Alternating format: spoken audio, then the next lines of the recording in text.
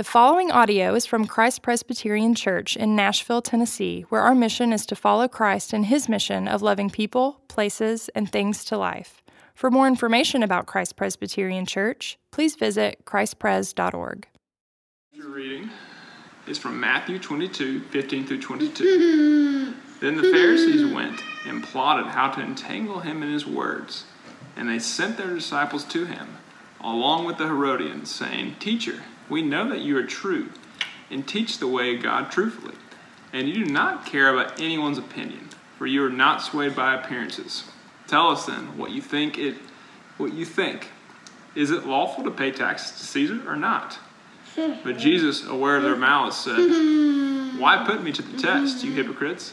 Show me the coin for the tax." And they brought him a denarii. And Jesus said to them, "Whose likeness and inscription is this?" They said, "Caesar's." Then he said to them, "Therefore, render to Caesar Caesar the things that are Caesar's, and to God the things that are God's." When they heard it, they marveled, and they left him and went away. This is the word of the Lord. Praise be to Christ. All right, thank you, Andrew, for reading that for us this morning. Hello, everybody. It's good to see you all here. If we haven't met, my name is Russ Ramsey. I see a few unfamiliar faces in the room. I'm the pastor here at the Christ Presbyterian Church Cool Springs location. We've had a weird couple of weeks with COVID finding its way into our congregation and specifically into my own family.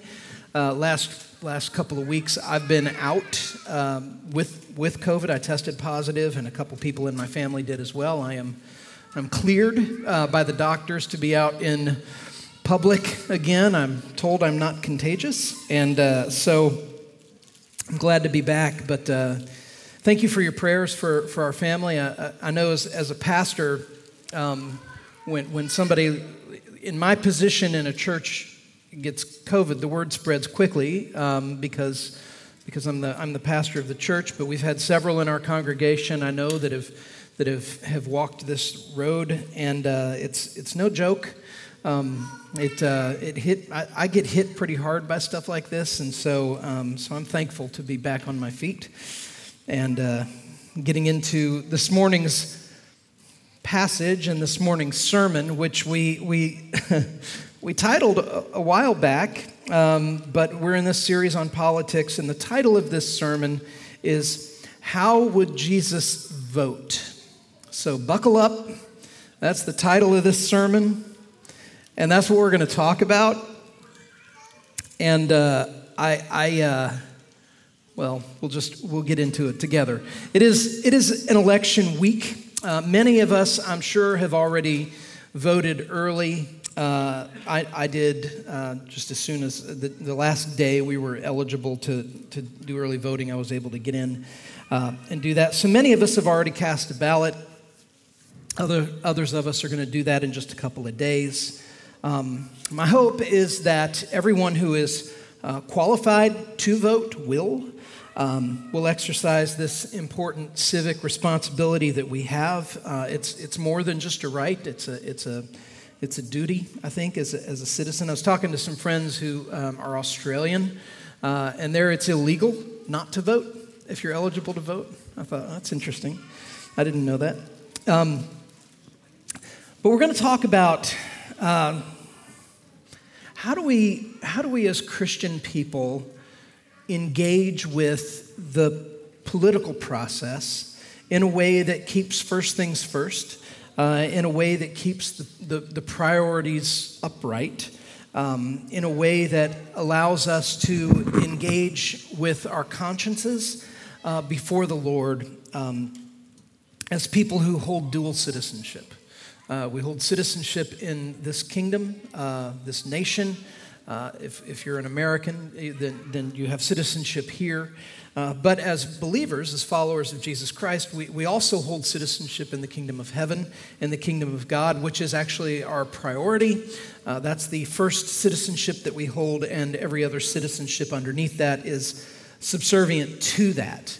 So now I think most Christians, when we go into the voting booth, are doing so with our faith engaged. We're not disassociating our faith in Christ from casting a ballot. And so it's really not a question, I think, for a lot of believers of, are you engaging in the political process in a way that is mindful of your faith? Because I think that that's something that leads for all of us. But when we look at this passage of Scripture here where Jesus is being confronted, and they're trying, in the context of the passage, you see that they're trying to entangle Jesus. They're trying to trap him in his words. And these are religious leaders. These are Pharisees and Herodians, who, interestingly, this would be bipartisan. The Pharisees and the Herodians did not really get along or see eye to eye on political lines, but together they want to collectively trip up Jesus. But they're asking him a question about how to engage in the kingdoms of this world. And so, you know, we titled the sermon, "How Would Jesus Vote?" I'm not going to name a candidate. I'm not even. We'll get into a little bit of the complexity of that, I think, but that's not really the aim of the sermon. But to raise the question and to speculate, how would Jesus vote, is a hard thing to answer. Because what we're really asking is, how would an omniscient deity cast a vote? How would an omniscient deity, somebody who knows the future, somebody who knows the true character of every person that's on the ballot from local to the national level, how would that person leverage or how would that God leverage his vote? What we do know is this. We know what Jesus values. We know what Jesus values regarding how we carry ourselves as witnesses in the world. In the woefully short time that we have together today, my hope will be to illuminate some of those values that we might not only take them into the voting booth, but even more, that these would be values that we would seek to live by at all times. So that's what I want to do, is I want to get into what are the values that a citizen of the kingdom of God carries with them in their engagement with politics on a local level and serving on a local level. If you've been around, by the way, if you've been around our church for any amount of time, you will know that I am not a person who talks politics from the pulpit. This is not something that I have done much in my life, in my 20 years of being in the pulpit. And yet it's an important topic that Jesus engages. And so it's one that we're engaging now, especially during this season where we are facing a national election. This passage is fascinating. It's fascinating because of what it reveals about how Jesus saw the kingdoms of this world. And so I want to talk about it just a little bit here, what we're seeing in this passage. And the first thing that we see is Jesus promotes living as a citizen of the kingdom you're in. So he says, render unto Caesar the things that are Caesar's. That's another way of saying, if you're part of a society that has infrastructure, if you're part of a society that has things like civic services and roads and water and things like this, and you benefit from those services, then be a contributing member to that infrastructure. So, in other words, Jesus is not telling Israel, he's not telling us, go live off the grid. I want you to live separate from everything, live off the grid. Why? Well, the reason we know that he's not calling us to live off the grid is because of what he tells us in the Great Commission. And that he tells us that as his people, we are called to be his witnesses in this world. We're his witnesses. We have a useful, helpful, loving, serving role to play in the communities that we are a part of. So we're to be people who are engaged with the world in front of us and not seeking to live separate from it. But it's true that the issue of paying taxes to Rome was complicated. It was kind of a volatile subject for the people of Israel. And the reason it was a volatile subject was because Rome was an occupying force for Israel. They had come in and taken over, and they were an occupying force, and they were an empire that opposed the God of Israel. They opposed the idea of there being one God that everyone, including governments, were subservient to. And so if anybody had moral, theological grounds to oppose taxation, it would have been Israel. It would have been Israel that was occupied by Rome, the Israel of Jesus' day. They had reason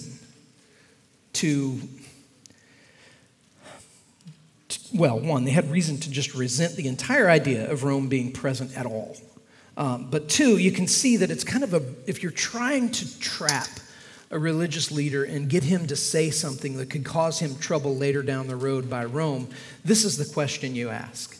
Should you, as a teacher of the people of Israel, do you think that we should be funding this empire that hates us and hates our God?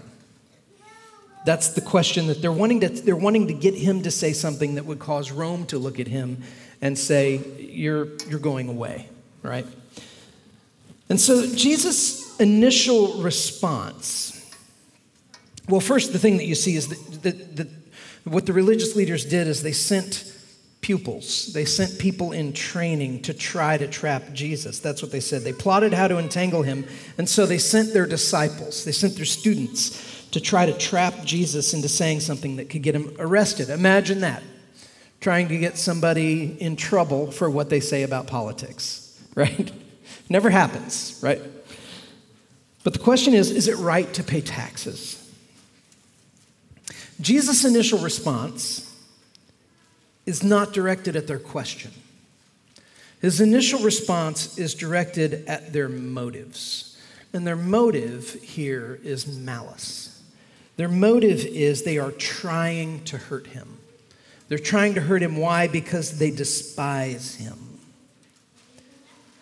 And here I think we get to kind of the underlying foundation of all political discourse, questions that a follower of Christ needs to ask themselves when we engage in political discussion. And that question is, what's motivating me in this discussion? Is what's motivating me in this discussion that I believe that I see the field with perfect clarity, and anybody who disagrees with me is a fool, is a sinner, and the reason I'm engaging is I'm trying to figure out who's with me and who's against me. Is that why we're engaging? If that's why we're engaging, Jesus calls out people, religious people, who are trying to trap him in this way. So it's good for us to ask, but when I go into discussions or when I engage people on political discussion, am I doing it because my motives are that I have lines that are drawn and my primary motivation is really disdain for those who differ from me or disdain for those who govern me? As Christians, we're called to be people who are known for the way that we love. They will know you're my disciples by the way you love one another. This text speaks to a truth that we live in, and it's this, that we as followers of Jesus Christ, we participate in two kingdoms. And that's just the reality for us, right? There's the kingdom of this world, which if you're an American means it's a democracy. It's a place where we live and work and play and we pay our taxes and we drive on our roads and we vote. And then there's the kingdom of God, which is a monarchy, right? Where there's a king on a throne who reigns forever, and that is Christ, and where those who trust him hold eternal citizenship there. And what Scripture teaches us about living in two kingdoms at the same time is this, is that our citizenship in God's kingdom holds priority.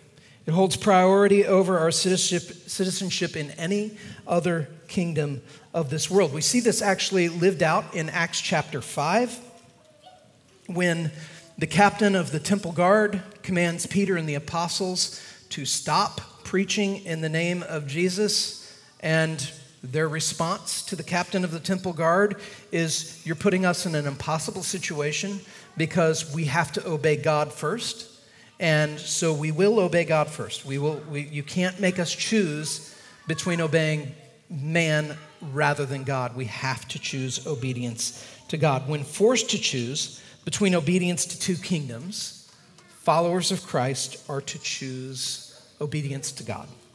That's the first ethic of being somebody who holds dual citizenship, where one of those citizenships is in the kingdom of heaven. With that means then that we hold an important responsibility.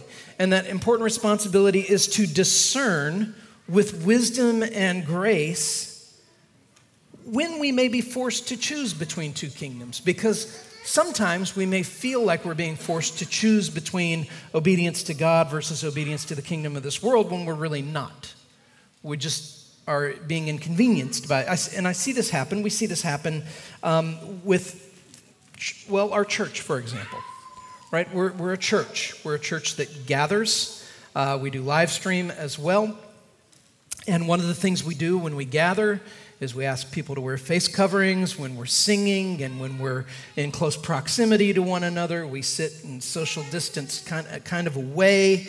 It's a different feeling completely than it was a year ago when we were all crammed in together and we were finding places to sit and squeezing past each other in the hallway. And we're doing these things partially because we're being asked to, right? We're being asked to by local officials who are saying practice social distancing. As a pastor, I have to tell you, I don't feel like the kingdom of God and the rights of a citizen of the kingdom of God are being infringed upon when our community is saying practicing these guidelines, practicing these habits is something that we're asking everybody to be a part of, because it may be an inconvenience for us, but it's something that is also an opportunity for us to express and extend love to our neighbors. And so we have to be discerning and not be quick to rush and say, because I don't like what I'm being asked to do, my rights as a citizen of the kingdom of God are being infringed upon by things that my local government is asking me to do.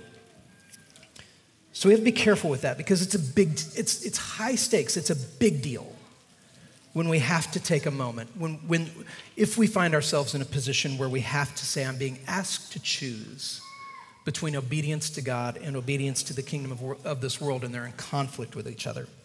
Because they're not always in conflict with each other, even if it's inconvenience or even if it feels like it's not what we would want.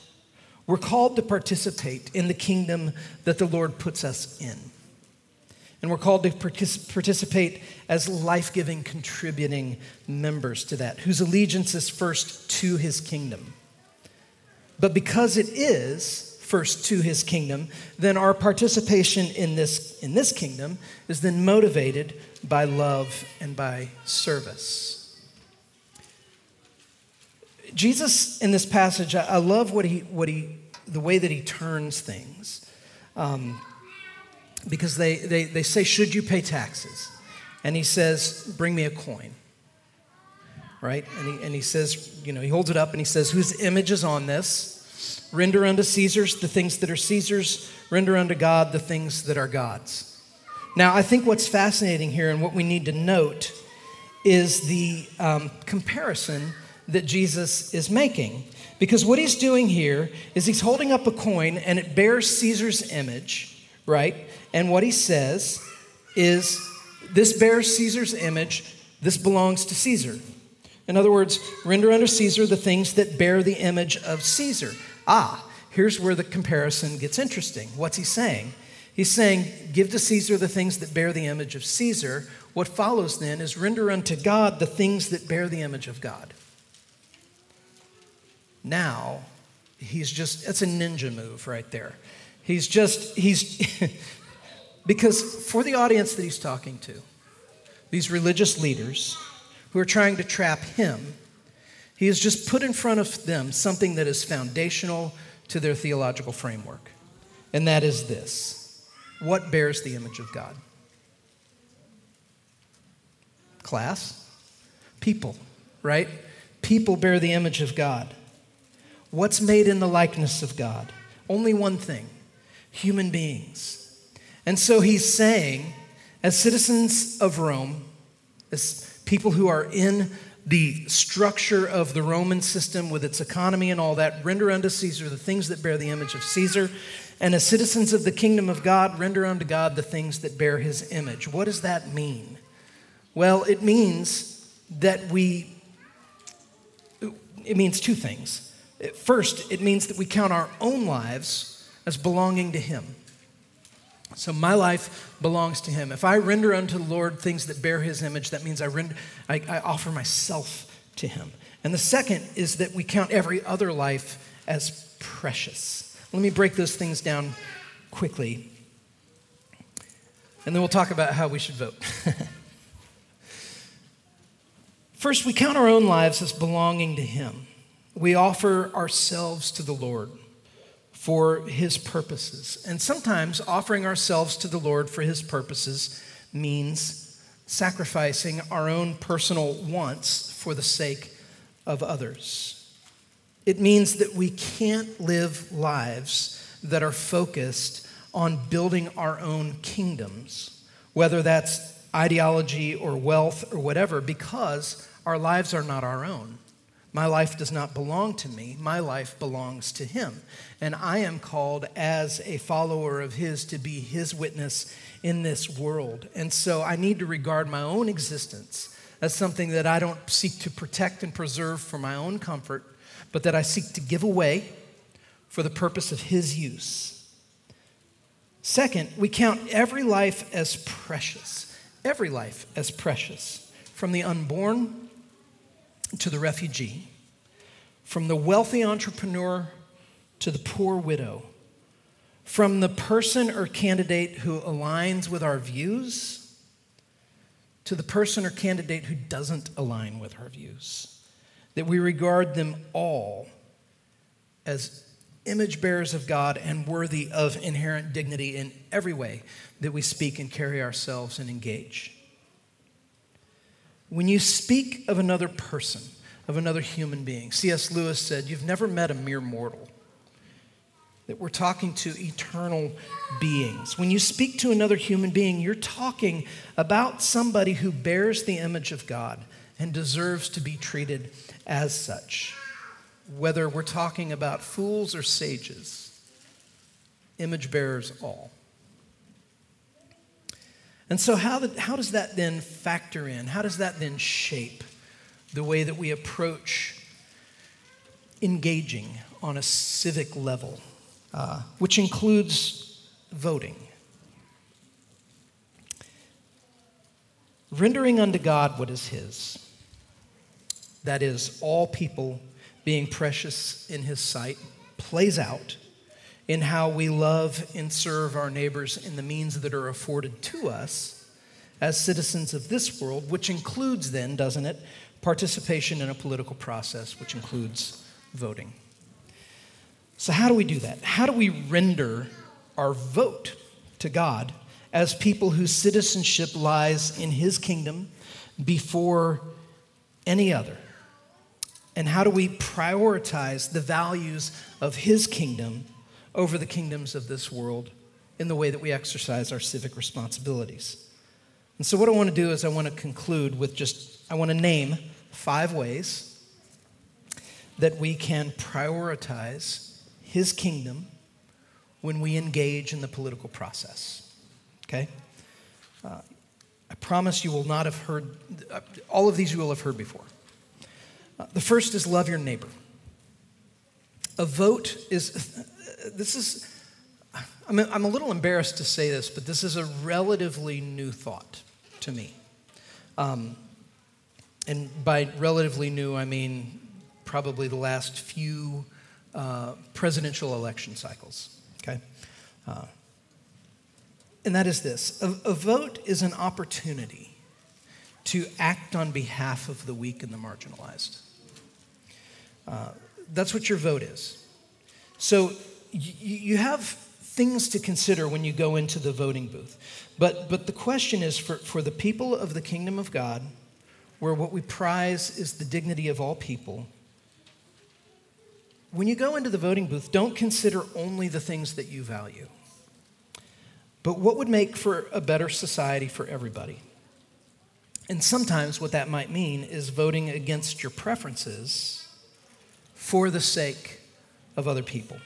So love your neighbor. The second is refuse to accept collateral damage.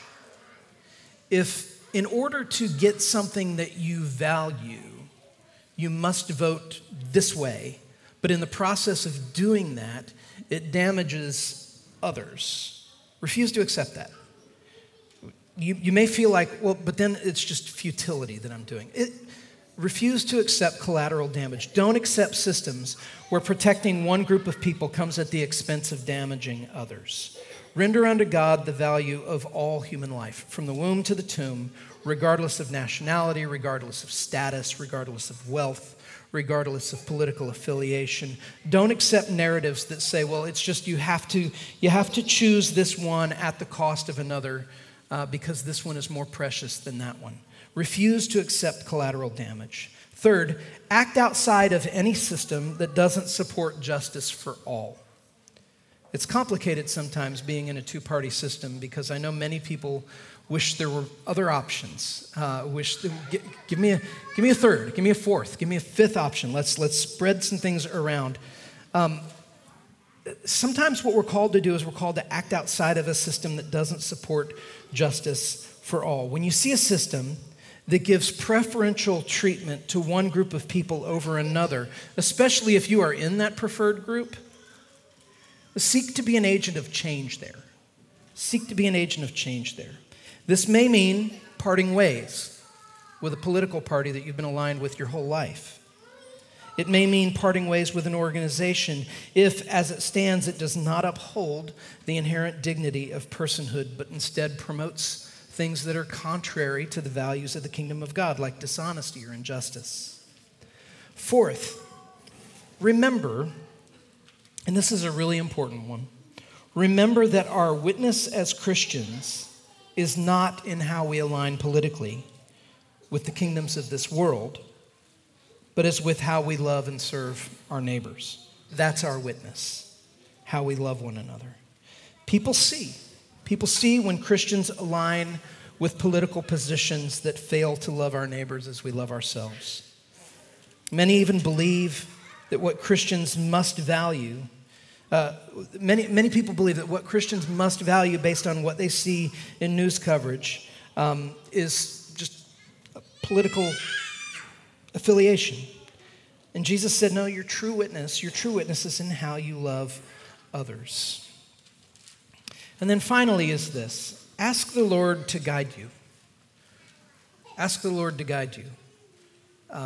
When I was 18, casting my very first vote, it was a while ago, it was so clear to me what I should do, right? It was just, I saw the field with just perfect clarity. It was very black and white, very cut and dried. And the older I get, the less clarity I have. And so I'm asking the Lord, guide me, help me know what to do. And ask the Lord to guide you, remembering that He's sovereign over all things. Here's the truth, because I read our Facebook pages and we have conversations, and I know our congregation. You ready for the truth? I think as a congregation we're all going to just cancel each other out in the ballot box. I really do. I think that half of the ballots or so in our congregation are going to be the exact opposite of the other half. I think that's where we're headed. And it's going to be with every one of us asking the Lord to lead us and asking the Lord to give us wisdom. Listen, we don't control outcomes, but that's not the point, right? That's not the point. Casting a ballot is a way of seeking first the kingdom of God, trusting that the Lord is sovereign over outcomes, that He's sovereign over what happens here in this place. And for that reason, we can trust in His goodness no matter what the outcome is. There was a time when Israel was under the rule of Rome. And Israel felt to their core that everything about that was wrong, right? Everything about it was wrong. But here's the thing that we need to keep in mind, and that is that the Lord used the Roman occupation of Israel, he used it as a vehicle to spread the gospel beyond the borders of Israel. It wasn't the reach of the nation of Israel that facilitated the gospel making its way throughout Europe. It was the spread of the Roman Empire that facilitated that. And what looked to Israel like a catastrophe was something that God leveraged for the purpose of sending the gospel to the four corners of the world, into even the Birch Ballroom in Williamson County, Franklin, and Cool Springs right here today. So take heart. The Lord rules. He is not off of his throne ever. Here's what I pray for us. I pray that the Lord would give us wisdom as we cast our ballots. I pray that he would give us unity across lines of difference in the things that hold for all eternity. That he would give us unity in the love and the kindness and the grace of God given to all of his image bearers through the perfect and the finished work of Jesus Christ, who redeems and who restores and who preserves for all eternity those whose faith is in him. When I cast my vote on a couple days ago, I did so with a feeling of futility. I don't know what difference it makes. And yet at the same time, I ask the Lord, help me to use this opportunity to serve people. And what that looked like for me is going to look different. I know it looks different than what it looks like for many of you. And yet at the same time, I think it's a formative experience that the Lord gives us to say, you have dual citizenship here. And your citizenship in the kingdom of God is the priority. And the values of the kingdom of heaven are the ones that you then take in to the kingdoms of this world. Let that be a guiding principle as we seek to engage with the things that we've been called to be a part of. Let me pray for us. Father, when we talk about something like this, the enemy crouches at the door to seek to divide us in every possible way. And I just pray against that. I pray that you would remind us as we carry ourselves into the process of engaging with elections on a local and national level, that you would remind us that you are sovereign over all things, that you are all powerful, that you work in time and space, that you are engaged, that you have not left us, but that you have promised, that you have called us to yourself, and you love us with an everlasting love, and you will never let us go. Thank you that your mercy and grace reaches far and wide. Give us humility, give us unity, give us love, give us affection for our brothers and sisters, people who are made in the image of God. Help us to learn what it means with every facet of our lives to render unto you the things that bear your image, to care for the image bearers that we come into contact with, and to regard ourselves as such. And we thank you for your mercy and your grace and your kindness to us. It's in your name, Jesus, we pray. Amen.